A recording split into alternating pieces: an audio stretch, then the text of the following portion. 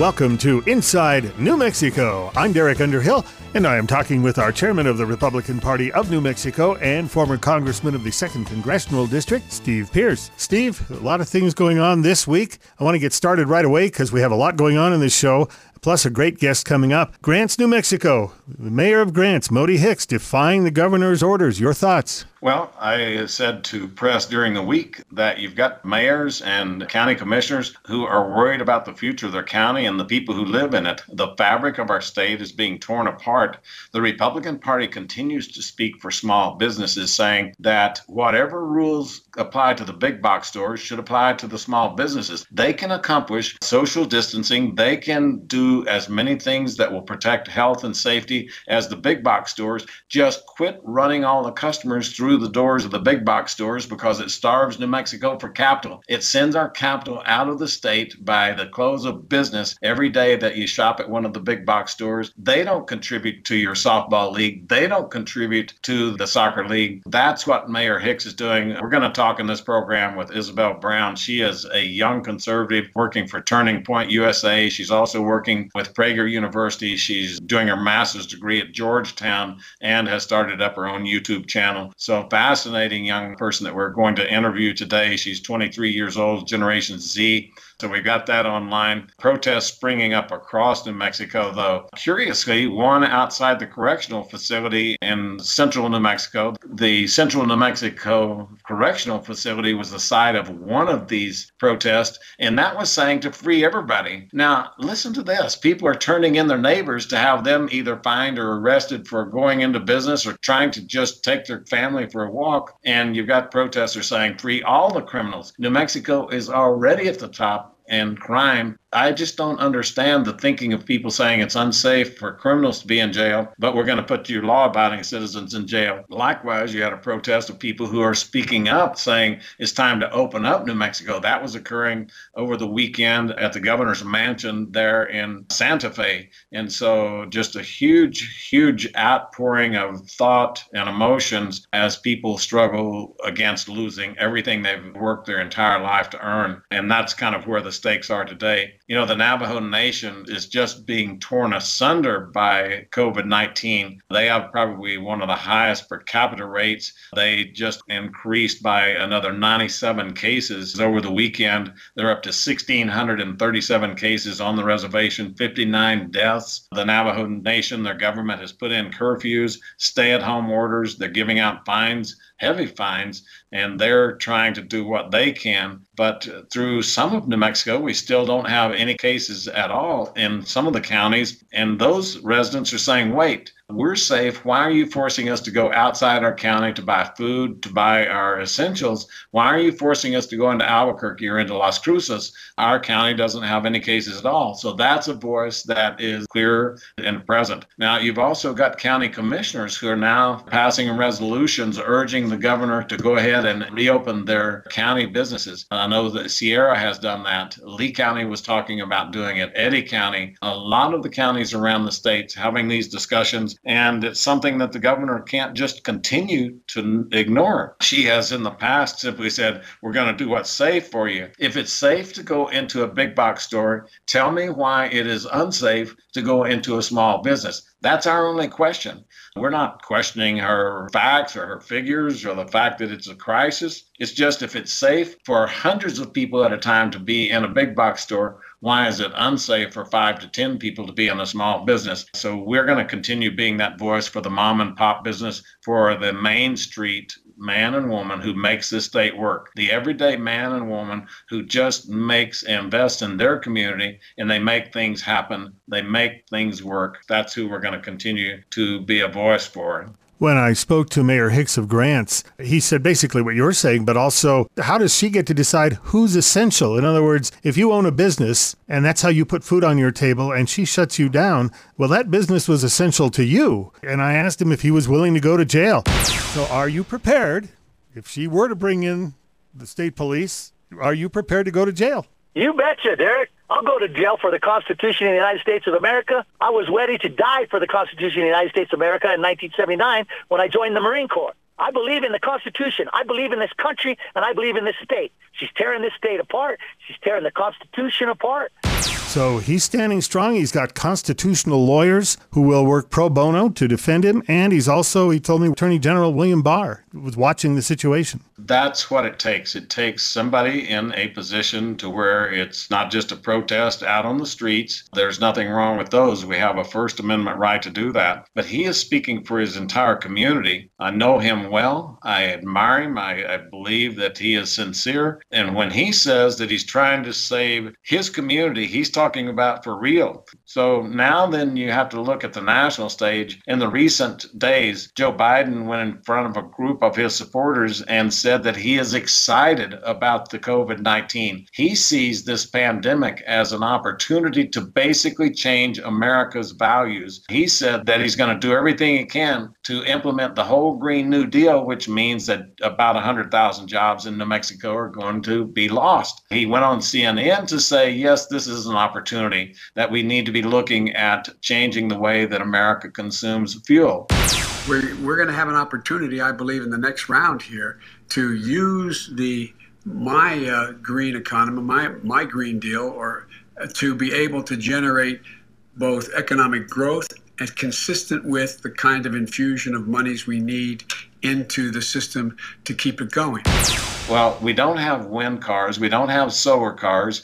If they are electric cars, they're getting 50% of their electricity from coal. So many people say those are coal-fired cars. They're not electric cars. It makes the environmentalists furious.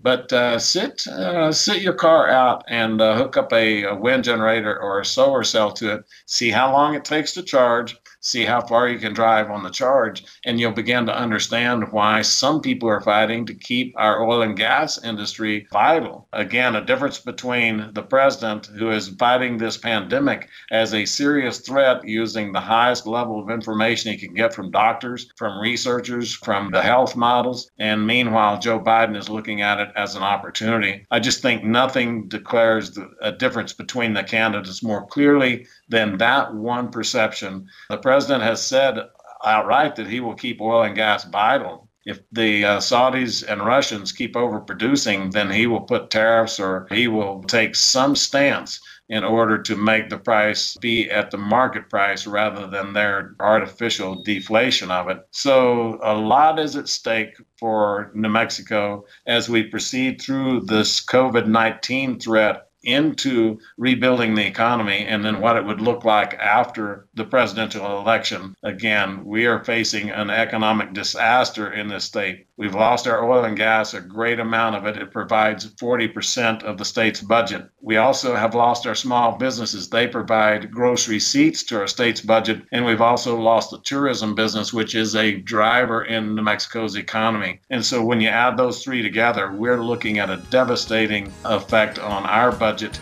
We've got a lot more to talk about in the next segment. Again, we'll be talking to Isabel Brown. Stay tuned with us. Thanks to all our local radio stations who are airing these programs. Attention, New Mexico veterans. If you were honorably discharged from the U.S. Armed Forces, you've earned state and federal benefits, and the New Mexico Department of Veteran Services is standing by to assist you. State benefits include a veteran's property tax exemption, education and training, and transportation services. We can also assist with claims for federal VA benefits. The state of New Mexico and this radio station thank you for your service. More information at nmveterans.org or 1-866-433-8387. Welcome back to Inside New Mexico. I am talking with the chairman of our Republican Party of New Mexico, Steve Pearce. And Steve, instead of having a guest on the phone, we're getting high tech here. We've got a Zoom guest today. We do. The Republican Party nationwide was able to switch over in 24 hours to a virtual campaign. We are linked up. Isabel Brown just kind of flew like a skyrocket, a shooting star across my screen. She texted or emailed a couple of weeks ago. Since then, I've been online kind of checking things out, seeing if she's really who she says she is. The thing that caught my attention was she made the Newsweek magazine. Now, I flew my plane around the world about 4 or 5 years ago, and I didn't get the cover of Newsweek magazine. I've been in Congress for 14 years, and I didn't get the Newsweek cover. So, Isabel, tell us a little bit about yourself. And I eventually want to get to how you scored this cover with Newsweek, but tell us where you're from and a little bit about your background. Well, first of all, thank you so much, Congressman, for having me on. I'm so excited about getting to know conservatives of all ages, but especially people who might be out of touch with what's happening on America's college campuses from all over the country, and especially in New Mexico. I grew up in Colorado, and that's where I am right now. It's a beautiful day today, but really have had my eyes opened in the last few years throughout my college experience in Colorado, and now living in Washington, D.C., attending graduate school at Georgetown University, just how extreme the assault on conservative values and just freedom and liberty is on college campuses in America today. As an outspoken conservative college student working as an activist with Turning Point USA, during my college experience, I was the #1 target on my campus, often received death threats, threats of violence. My address to my 1-bedroom apartment was posted online for the whole world to see, and was encouraged to be targeted because I was sharing those conservative values on a loud scale on my college campus.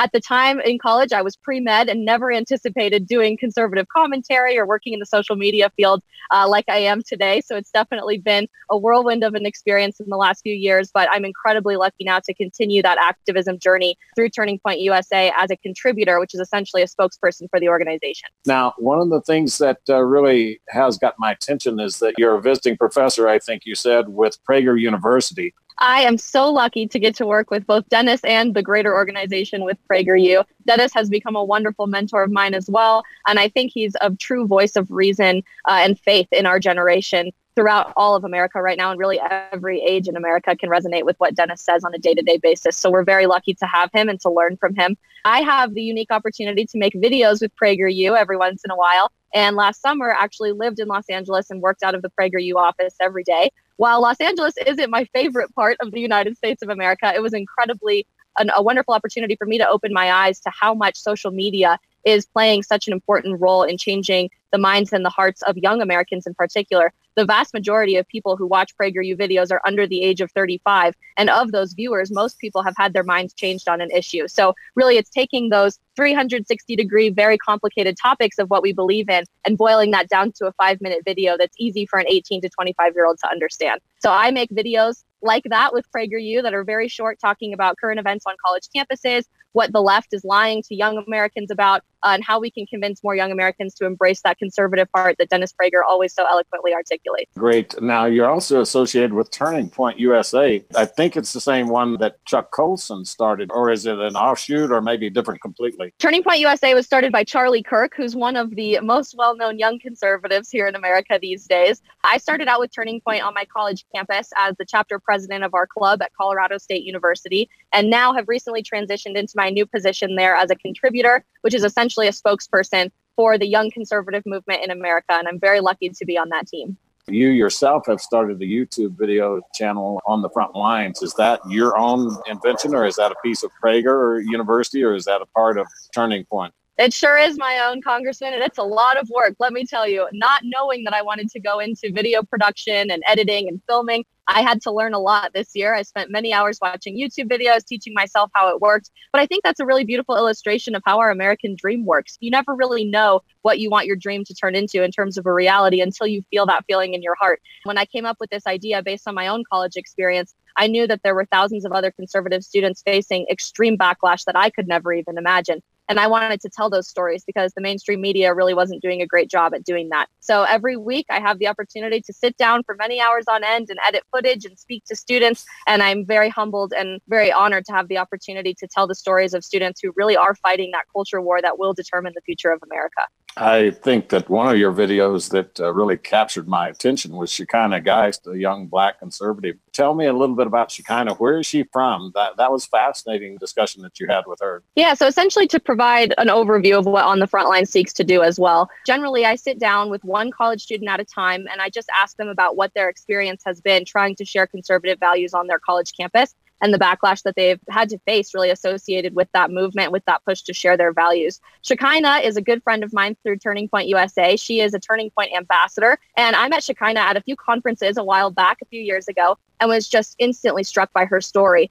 She's from Greeley, Colorado, which is about an hour and a half from where I grew up, and was adopted from a single mom who was 15 years old. She's Black, into a white family in Colorado.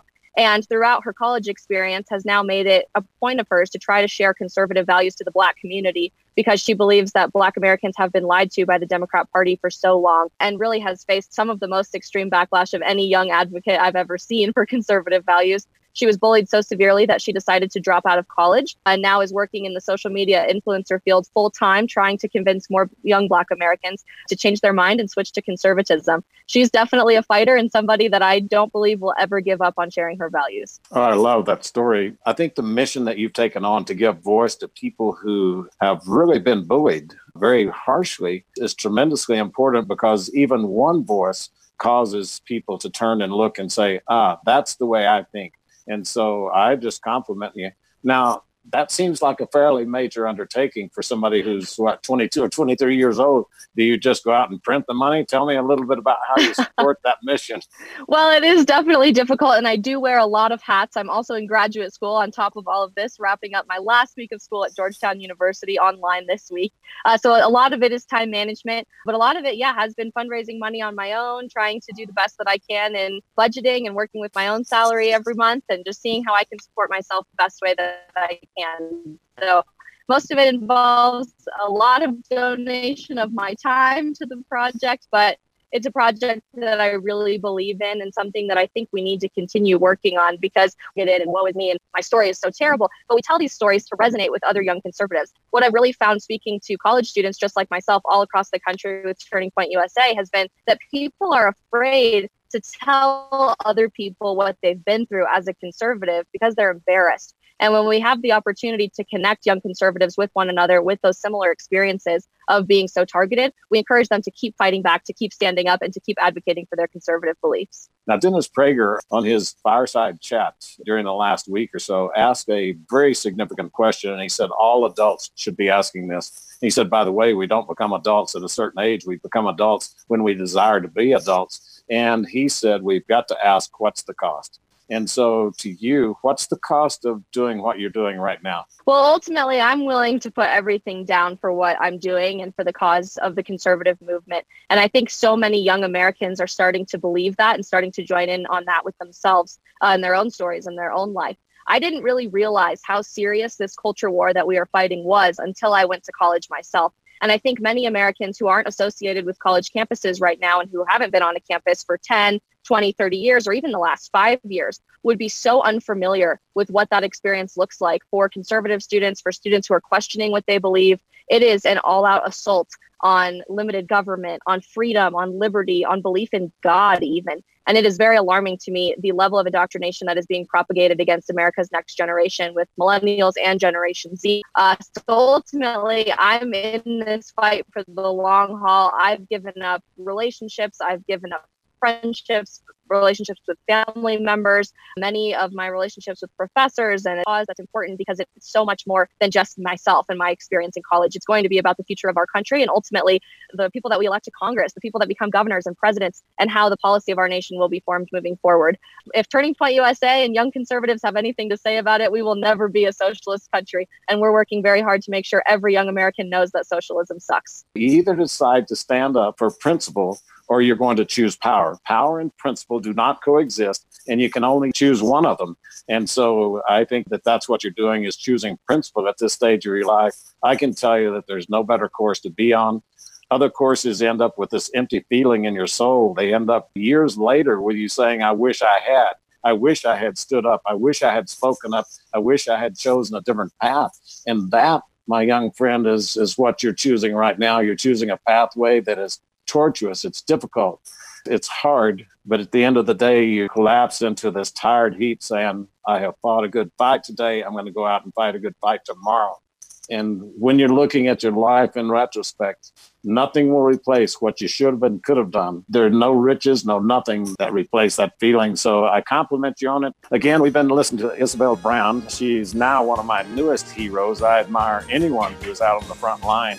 Thank you so much. God bless you, and thank you for the opportunity. Steve Pearce and I will be back in just a moment with more Inside New Mexico.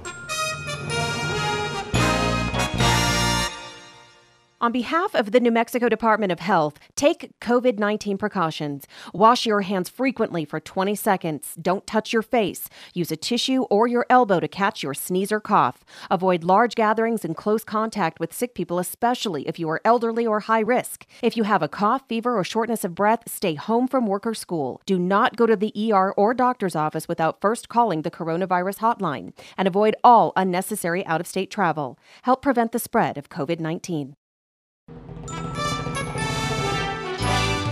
Welcome back to Inside New Mexico. We are talking with our chairman of the Republican Party, Steve Pearce. Derek, just a tremendous number of things coming up. First of all, absentee ballots. You can apply for them now online. My wife and I put our applications in the other day. The opportunity to vote in person is going to exist. It's just how long the lines will be or how many polling places actually open up. There are a minimum number required by law, and the Supreme Court issued the directions to the Secretary of State. You recall when the Supreme Court sided with Republicans in our suit, the Democrats were wanting to do a VBM system, which is rife with corruption. And the Supreme Court said, no, that's illegal. They instead said the Republicans are interpreting the law right. We are going to instruct the Secretary of State to have at least the minimum number of polling places open and encourage people to vote by mail. So those absentee ballots are available now. As we take a broad look at our budget, we talked about that in segment number 1. But I saw a news article just yesterday saying that dozens of oil tankers are full of oil sitting off the coast of Southern California. Another 40 or so are headed into Houston from Saudi Arabia. What that means is when we actually start driving again,